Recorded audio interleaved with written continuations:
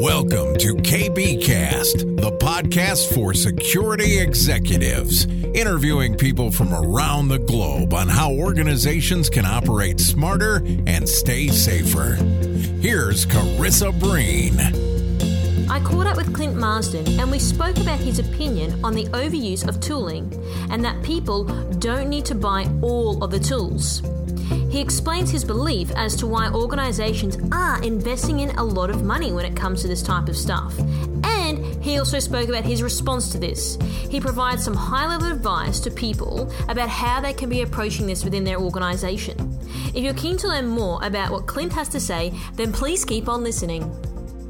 So, Clint, I know that you and I have been talking on LinkedIn for a bit of time, and we have been trying to set up this podcast with one another, and we finally got here. And I think some of the things that we do talk about just within our own messaging is just things that we think about of the industry and things that we want to sort of question and challenge. So I wanted to bring you on the podcast today because I wanted you to really dive deep into some of the topics that you have raised with me. And I think it would be incredibly valuable to some of our listeners who do actually ask me a lot of these questions, and the questions that you would be the perfect person to answer them.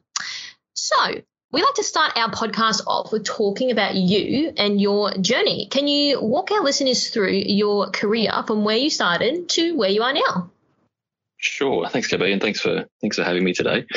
I left school at the end of Year 10 in 2002, and at the time I just knew that pursuing the HSC wasn't going to be the right fit for me. So my first IT job was at Datacom, and I was working on the Microsoft technical support contract. And at that stage, I was just in level 1 support, logging calls and taking down people's credit card details over the phone to then transfer them to level 2. Mm-hmm. And then I was there for about 18 months, and then I made the transition into corporate life and got the dream job of desktop support, which was no more phones, which was such a different experience. And I was a system administrator for a while. I did a bit of work on a Citrix farm, and then I got my big break at Cochlear. I was there for 6 years, and about halfway through, I was able to join the cybersecurity team. Mm-hmm. I got into managed services, and the directors of content security really believed in me, and they actually gave me a chance to move into incident response and forensics and threat hunting. And then that probably changed everything for me. It's something I'm still passionate about, and that's what I love doing. And then I moved into a management position at one of the big 4 consultancies. And after about 10 months, I realized I wanted to be back on the tools. And that's actually what led me to where I am now, which is Sydney University. And so that was an interesting point that you sort of spoke about then when you said, I went into a management position, but then realized it wasn't really for me. When was sort of the genesis of that moment that you realized, oh, this isn't for me? I didn't have that same passion and get up and go. And I found myself really longing to get involved on forensic investigations. So when I'd be setting up the jobs, I would be speaking to potential clients on the phone, and then I'd have to pass on the work to the juniors, and then they would be doing all the analysis, and I would actually just be writing reports based on their findings. And I felt like I was really missing out, and I felt like I was just being left out of the picture. And particularly when my own my curiosity was there, I still had questions lingering about, but what about this and what about this? And so after a little while, I think also the long days in consulting got me in the end, as many people will attest to. So you've had that experience. Do you think you'll ever sort of progress back into management, or you think you're sort of happy doing what you're doing? And I know a lot of people that are personally like that, but a lot of people want to move into management. Do you think that was something that you sort of see as a career progression still, or not really at this stage? And that's actually what happened when I was at Content Security and moved to that consultancy. It did feel like that natural progression. You are chasing more money, more responsibility, and it felt like the right thing to do. I've actually found a bit of a sweet spot in what I'm doing now, which is it's a lead position. So I have a balance of technical, but also providing a bit more mentoring to the younger guys in the team. And so for me, I can really bring in change. I can show them where I've been tripped up in the past. I can get them molded into the right way to do things and the right way to operate from a corporate perspective. And so it's the best of both worlds. So I think you've just got to be clear on what you want. And it's hard to get to that stage. You don't always know straight away, but sometimes you just got to suck it and see and experience it, and then decide later that's where you want to go.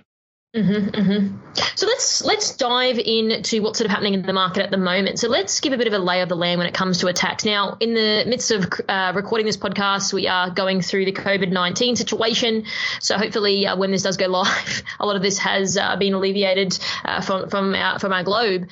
But what are you sort of seeing on trend at the moment? So I guess the COVID thing is one thing that we're sort of seeing popping up. But what about the attacks? What are you sort of seeing more of and less of in your experience? So in terms of attacks and what's happening, I think there's still, well, it's not that I think, it's actually what is happening. Phishing is still prevalent, and exploits or exploitation of new vulnerabilities is also still quite prevalent. And I probably have to say for phishing, I haven't seen much in the way of COVID activity at the moment. I'm reading threat intelligence reports that are saying there are targeted attacks, and I've seen some dodgy URLs floating around, but it hasn't really changed. And I don't know if threat actors have caught up to it yet, or if they're just playing the long game. Their campaigns, they're wide and varied, and we typically see a couple of different types of attacks. They will do a big bang, so over 500 recipients will get the email itself, the attack, or they'll do very targeted. And so with the big bang, it's very, very easy to block, and you can purge emails, and it's quite easy. When they get a bit more surgical, but they still send out a large amount of email, that's when it can be a bit troublesome. And so that's a bit of a new one that I'm seeing, where they might send the same link to maybe two people using the same sender, but they will attack with still a large volume of email. And from a security operations perspective, that makes it more difficult, and you really feel like you're up against it when that happens. So when you say attackers are playing the long game, what do you mean specifically when you say that? They're not as quick to respond in terms of phishing attacks as they may be with new vulnerabilities that are released. So I think it's fairly distinctive. We can see that there are different groups operating, and I don't do any threat intel research, but just in the way that they operate, you start to pick it up and you start to build your own baseline in your mind. So with phishing, they're not jumping on COVID stuff very, very quickly. And I mean, for it to be going since December, last year, I guess. Yeah, right, till now, and we're only just starting to see a trickle, they're still staying on the same stuff. They're still sending links to PDFs. They're still sending links to compromised user credentials, not themed towards the virus. It's still very, very generic. Yeah, I have seen in the last recent week just more things sort of popping up on the COVID sort of situation. But I guess you are right. There's still your regular type of stuff happening. I guess it's just sad because I think people are probably falling victim to this because they are so scared and would feel that I think things are being sent out like, click here and it'll give you sort of an up-to-date dashboard on what's sort of happening, and that's sort of compromising people. So I guess that's kind of disappointing that that's happening, but I'm not surprised. Yeah, you're right. And I think from my perspective, I'm only working in one organization, and so we see things that are maybe more directed at the education sector. But if you look at other online content producers, I mean, Brian Krebs produces some material that is fairly eye-opening as well, and he's talking about that map that you were just referring to that's out there and trying to get people to click on that to get infected and then do things from there. And we haven't seen that. So we don't see everything, but certainly the things that we are seeing, it hasn't really been COVID related so far. Okay, so talk to me, when we first spoke to, like you and I spoke, and you and I were sort of discussing the overuse of tooling in the industry, and you mentioned that people do not really need to buy all of these tools. And so can you please explain to our listeners your rationale behind this and why they don't need to? Because I agree with you. I think that there are a lot of different vendors and stuff popping up out there. And I think that sometimes people are sold into buying a lot of these tools because of how they have been sold into it. And just putting all this technology into an organization doesn't actually solve the problem. So I'm really keen to hear your thoughts around bringing it back to basics, and what's your sort of opinion on that? I've seen both sides of the coin. I've worked in organizations where we were a reseller, and so it was advantageous to sell products to people, and there's an ethical boundary that you've got to have and make sure that what you're selling is the right fit. But I guess I'd like to put a caveat in for this and say that what I'm talking about, there's a bit of a maturity curve, and so this isn't suitable for everyone. There are some organizations who haven't had a desire to invest in cybersecurity, and only now they have made that call to say that they want to. So for them, it's definitely a logical step that they will need to uplift, and they will need to purchase appliances or consulting services or software to improve their security posture. But there are so many other organizations that are out there that want to spend money on putting in new appliances and new software that they don't need to. And all that does is it just adds an additional layer of complexity. It's additional tools for their staff to manage. And overall, what ends up happening is that they've got maybe 25, 40% usage of those tools. And a classic example is a previous client where they were getting ransomware infections probably every week, every fortnight. And they were beating us up. This is when I was at Content Security. They were beating us up saying, hey, you're managing this service for us. Why does this keep happening? And after a review of the antivirus platform that they had, there's a checkbox to enable ransomware protection.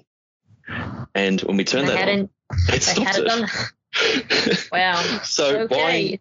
If we had sold them at that point, maybe an application whitelisting solution, yes, it would have solved that problem.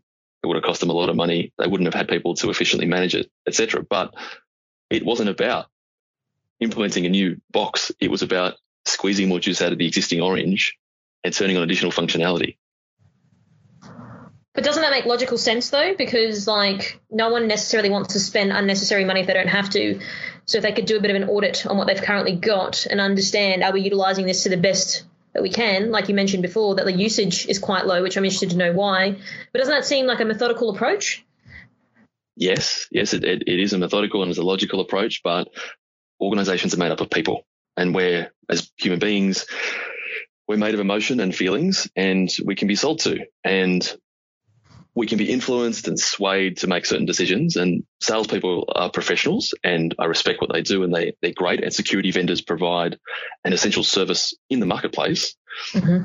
But sometimes the decisions that are being made maybe aren't the best, and maybe security consulting is a better solution rather than purchasing a box. But putting a box in is very, very quick, and you can get a project rolled out in a week for vulnerability management, for example, which is probably a poor example because that's probably more of an essential item. But putting in a security box for maybe network access control might take a couple of days to implement, but is it really what you need? And until you do a baseline of what you have, you won't know really what is going to be the best fit.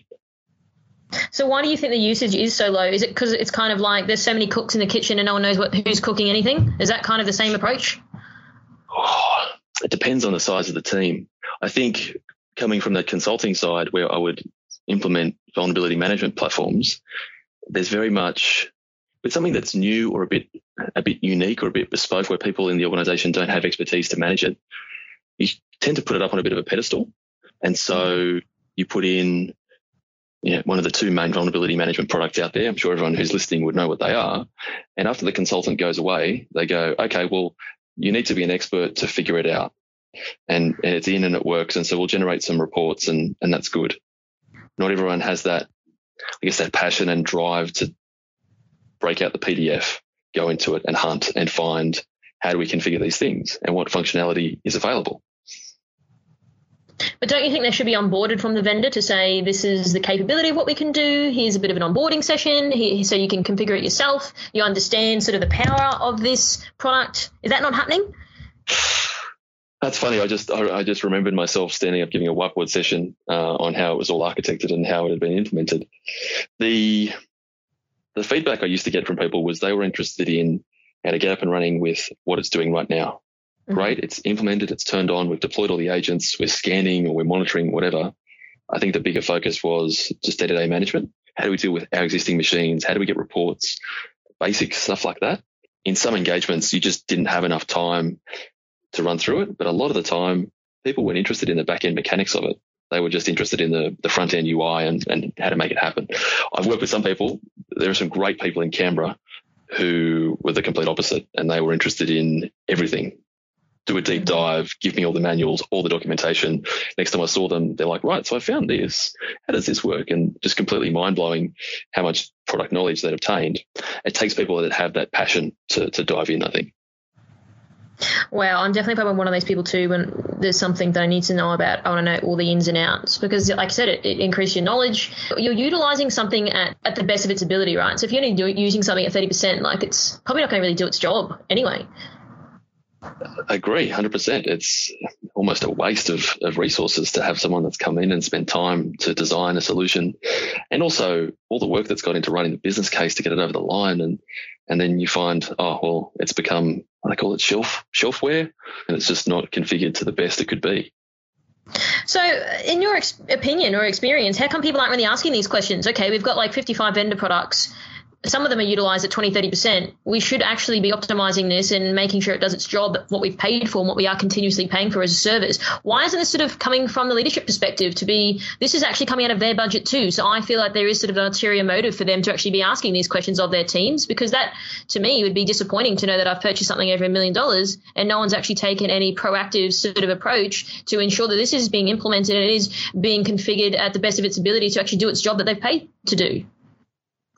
Yeah, that's a very interesting point. I think a big challenge at the moment is that people who are on the ground, your security analysts or your system administrators, have all that technical knowledge and they're aware of the capabilities of these products that have been implemented.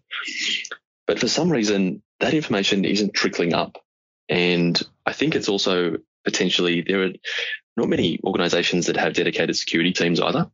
And so you've got system admins who would love to spend more time, and it could just be that they have a lack of time as well. But when that information isn't getting up to the top, to the people that make decisions are made, we need to solve this risk. We can do it by using this product. If the questions hadn't been asked, what's our overlap? Do we have existing tools that can do this? The engineers or the guys on the ground don't have an opportunity to say, hang on, we could actually solve this problem. A lot of the time, I found they're just not consulted. So do you think perhaps the onus should be put back on the vendors? Because, I mean, if I was working for a vendor and I knew that my clients that had paid quite a substantial amount of money for a product that they were only utilizing at 20%, do you think they could be a bit more proactive to say, like, hey, we want to give you a bit of an induction. Hopefully we can give you some workshops around how do you configure this, or if you have any questions about the capability and the extent of what we can do. Do you think there's not enough of that proactiveness actually happening in the industry? Absolutely. And I'm not one to cause a stir or provide provocative messages that rub people the wrong way, but I've seen how this happens. And the main issue is that when these projects are sold to a combination of implementation plus the appliance or the box or the software, whatever it is, there's such a push to drive down the price that you lose those value add bits and pieces. So you don't have the days to be able to provide those additional services. But I think what might also be valuable is coming back in 6 months and saying, okay, so where are you at? And doing a bit of a configuration review. This stuff tends to happen more in a fully managed service. So if you have a SIEM as a service, so you implement whatever, one of your main SIEMs these days, and your managed service provider dials in half a day a week, or maybe we're talking about a threat hunting as a service. The guys on the ground understand its limitations. They go, oh, if only we had packet monitoring. They understand the challenges, but because they're not talking to the sales guys that often, there's a disconnect between techies and sales guys. Sales guys don't like the techies, and the techies don't like the sales guys, etc. That communication isn't happening. And so who misses out? It's the client, because the techies are going, oh, if only we had packets, we could get so much more threat intel. We could chase down these investigations so much better and deliver so much more value. And that's the point where the two have to come together, or all three. You have to have the client, the sales guy, and the engineers. And the client can say to the engineers, right, what are you seeing that we really need? They're not asking the sales guy, because if they ask the sales guy, he may be more motivated to just provide something that is better for him. I'm not saying everyone does this, but what you really need is an engineering perspective to say, or an architectural perspective to say, this is a gap in your environment. Fixing this would give you more visibility. Not buying a new tool, it's turning on extra things. Or if we do a configuration review, going back to that ransomware problem, we can turn on additional functionality without you having to buy a new box, without you having to buy a new tool, that then becomes that broken record of, oh, how do we manage it? Oh, whatever, it just runs. We'll just get the stock standard reports, etc. So what is your belief as to why people are buying lots of these tools from your experience? And do you think it's because it's how they're positioned or how they're being sold to? I think it's the difference between CapEx and OpEx, which has only kind of come to me recently in probably the past 6 months or so. The reason why we're buying all these tools is because it comes out of a different bucket of money, and it changes how it looks on the books. But we're just digging our own holes because we're being told, oh, well, you can only spend money on these types of things. But we need consulting. We need brain power, because AI that's detecting all these new threats isn't going to recommend that you should turn these items on. Well, maybe, in a Office 365 it tells you, but so many of these tools that we have on-prem, there's so much stuff that we could turn on to just get that additional value. And you need consultants. You need a 5-day, 10-day work package to make that happen. But not everyone wants to pay for that. I've seen it time and time again. It's easier to sell a box than it is to sell 2 weeks of consulting. Why do you think that is? Simply because it's, like you said, it can be deployed quicker and a project can be rolled out quicker. Is that sort of the main reason, or are there other underlying factors? I would only be speculating, but it seems like you can package up. I think people are just geared to packaging up a box and trying to sell a box rather than providing that configuration review. But I've done so many incident response jobs where my recommendations on the last page always say, get a configuration review for Office 365, consult professionals who can go through, turn on additional features for this product, or implement a stronger baseline configuration for all of these products that you already have. You might have things that are already in place that aren't being used. So many people have an IPS, but it's stuck in monitor mode. Mm-hmm. That's great, but you have the functionality to block things that are happening at a packet level. Mm-hmm. But it's too much work to spend 2 weeks and analyze what traffic is being seen to go across the network. You have the tools right there. It's a config thing. It's a training thing. It's people. Doesn't that sound lazy though? 2 weeks. It's not like it's 2 years. I don't think it's lazy. I think we're just not programmed that way. We're programmed to go and buy a box because this is all new and exciting. That is true. You make a good point. At the end of your reports and you had your recommendations, obviously from this point of view, they weren't taking your recommendations to do the configuration review. I'm assuming that's correct. You know what? Yeah, I have an excellent example, and I can't name them, which is a shame. But an organisation had a phishing attack. It was a spearfish you could probably call it whaling because it went to their CFO or their CEO. Mm-hmm. And they implemented recommendations so quick. We hadn't finished the forensic investigation and they were asking us for recommendations, and they had consultants in locking down their Office 365 environment, doing things within their Windows infrastructure environment before it even hit the ground, before it even, got on the press. So some organizations are extremely proactive, but you could talk to so many pen testers who year after year get back in the same way they got in last year because organizations are ticking a box of compliance that we've got a pen test instead of actually taking action. Yes, I have experienced that myself, yes. That's the world we live in. Are we trying to tick a box, or are we trying to stop threats? Like maybe that's the other issue. Oh, we have a SIEM. I've seen this before. We have a SIEM. Cool, we can tick that box. Is it tuned? Is it configured? Are people looking at the alerts? Are they actioning the alerts that they have in the SIEM? No. And that's the crux of it. But don't you think, if you're working in security, right, like you have to want to care to work in this industry. It's not like doing a job where anyone can kind of do the job. You have to be a certain caliber of person. You have to care. You have to have a level of integrity. Because to me, like, if you know that you've got vulnerabilities in your organization, you don't do anything about it, like to me, I question people's integrity on stuff like that. And I think that that's disappointing to hear. And I hear it time and time again all over the globe, not just in Australia. And I think that's disappointing because then kind of why you're here. Like, we don't want people in an industry that are just going to turn a blind eye to stuff. Like, to me, that actually gets me so arced up because I think that they're not the right people to be actually protecting these organizations or working to help protect these organizations. I fire up too, because if you look at people who are trying to get into the industry, there's a great young gentleman who I was talking to on LinkedIn who had said, "Oh, I'm trying to get into cybersecurity." He cross-posted. Someone had liked his post because he just achieved some certifications. Okay. And he was so hungry to get into the industry. so keen, was studying all the basics, all the fundamentals, and it had been about 6 months. He actually got hired by a bank, which was great for him. It'll certainly open his eyes to what's out there. But you're right. If you don't have that interest, if you don't have that passion, please step aside, because there's tons of people who are trying to get their foot in the door and are really keen and really hungry and really passionate to do things the right way and protect organisations.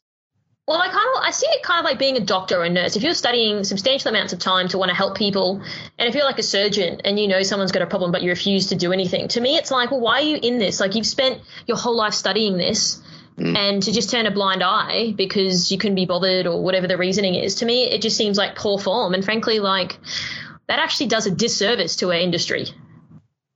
It does. It really does. Having to hold back my frustration on that, I think.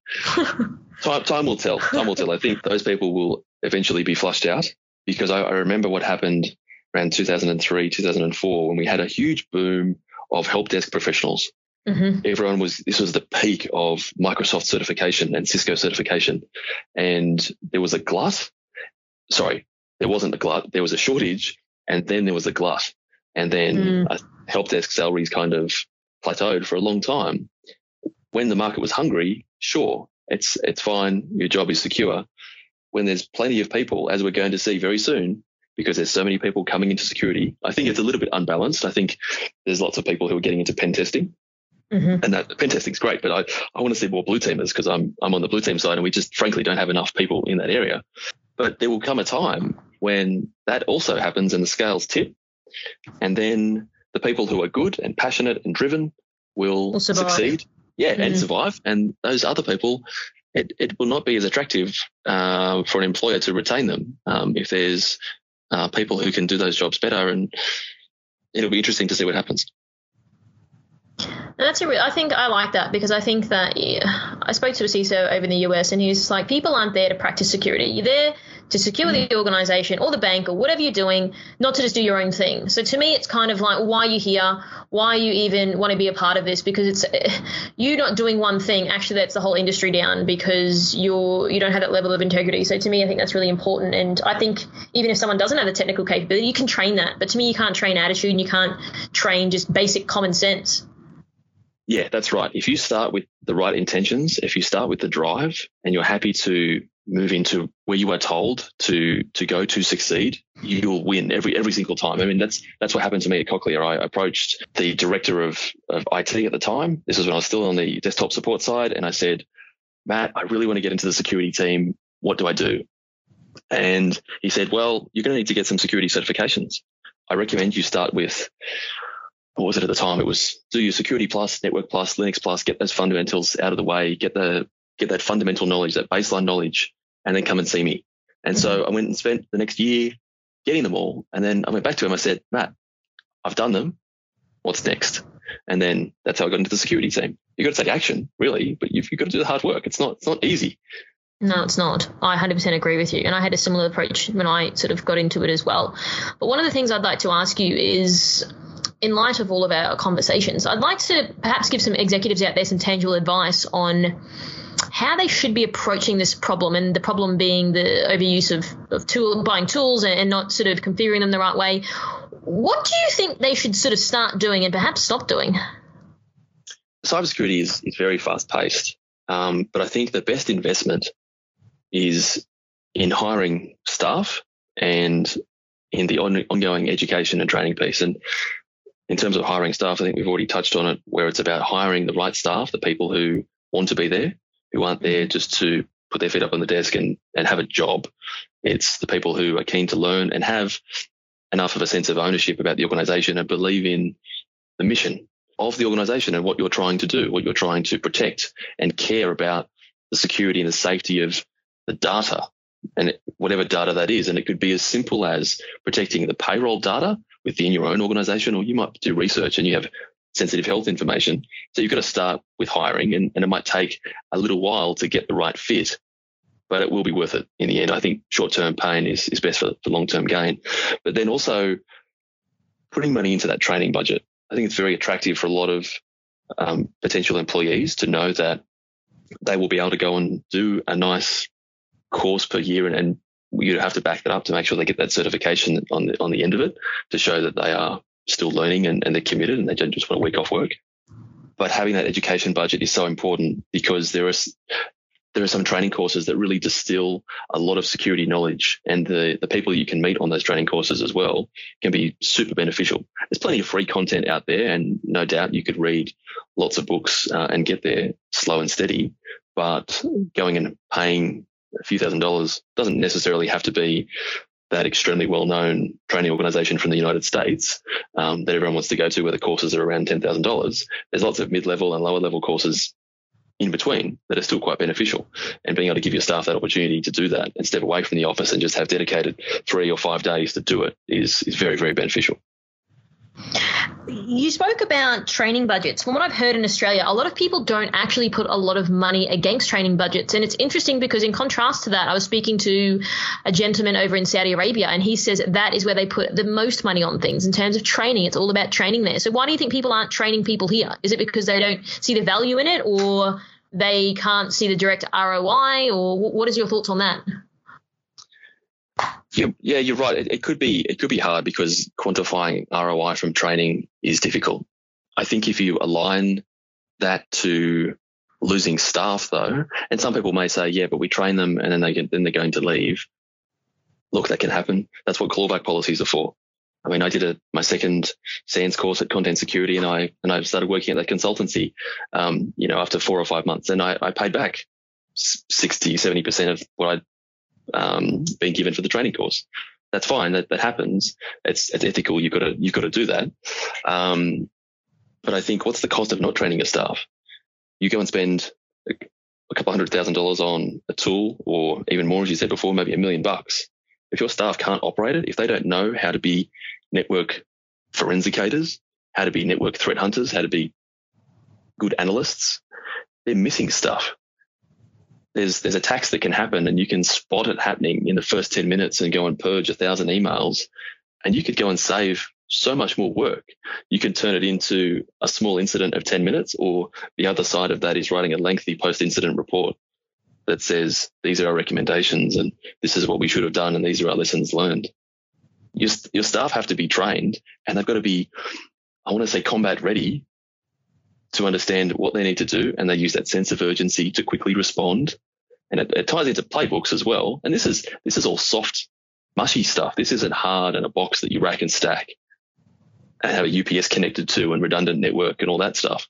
This is soft skills. This is people training people, and having that culture of, having a plan, making sure you do it often, you understand how to respond quickly.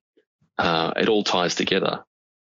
But that's where the money is, because the cost to the business of being offline or having data stolen from mailboxes that could have been avoided if the guys knew how to, or the girls and guys knew how to respond quickly to an incident and can get it contained and then remediated. So speaking of combat ready, what do you think sort of on the horizon, in your opinion, in this space? Are we likely to see an increase in tools that aren't perhaps really combating the problems we face as an industry? I'm not entirely sure where it's going to go. We're obviously hearing a lot of murmurs about what AI can do.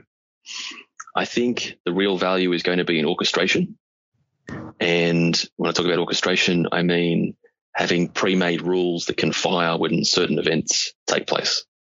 If the system sees that a user account logs in from an overseas country, which is not normal, and then a login occurs from Australia, which is expected, and then emails start getting sent in a large volume from that account, then the system would then lock that account out temporarily or permanently, for example, because it's detected suspicious behavior.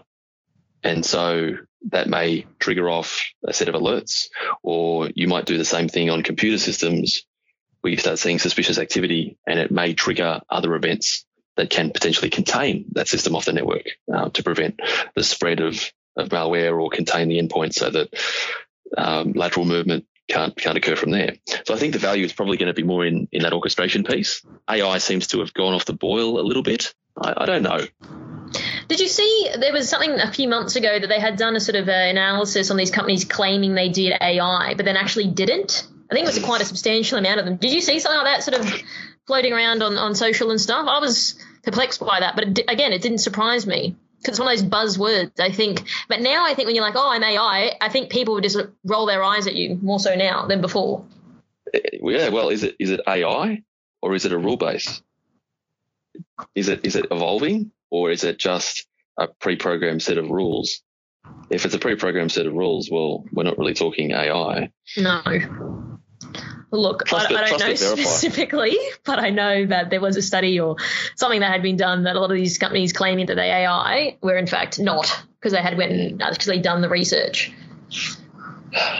I'm not surprised. It's disappointing, but I mean, if you're spending a substantial amount of money, you've got to look at real use cases and you've got to get your guys and girls in there and testing it and being comfortable with the proof of concept to be satisfied that it can do what it says it can do on the box. And I think in the case of AI, sure, it might say that it can do this on the box, but when it's actually implemented, make sure that it's in the scope of work to turn that functionality on so that you do get the functionality that's advertised. Because if you don't, well, you're missing out on that. That might have got you over the line. You might have signed with that vendor because they said we do AI. But if it's not turned on, well, what was the point? You end up like that other client that you said that you had. Happens all too often. Oh, gosh. But anyway, I really appreciate your time, Clint. If people are interested to have a chat with you or perhaps ask you any questions additional to this interview, where can people get in touch with you? LinkedIn is the best. You won't see my photo, but you'll see where I'm from. And once we're connected on LinkedIn, you'll see my photo pop up. Awesome. Well, Clint, I really appreciate it. It's so good to have this chat finally. I think it's taken like 12 months, but I am really grateful. I learned a lot myself, and I'm sure our listeners will as well. So thank you very much for your time, and I really appreciate it. Thanks so much, KB. Thanks for tuning in. As always, we hope you got some new ideas or ways of thinking from this episode. And remember, you can always reach out to our guests if you do have more questions. Don't forget to subscribe to this podcast, and we always love to hear your feedback. So leave a review on iTunes and we might just give you a shout out on a future episode. You can find me on LinkedIn as well as on @IamCarissaBreen on Twitter and Instagram. And if you'd like to know more about how we help tech companies, check out CarissaBreenIndustries.com. Until next time, stay safer.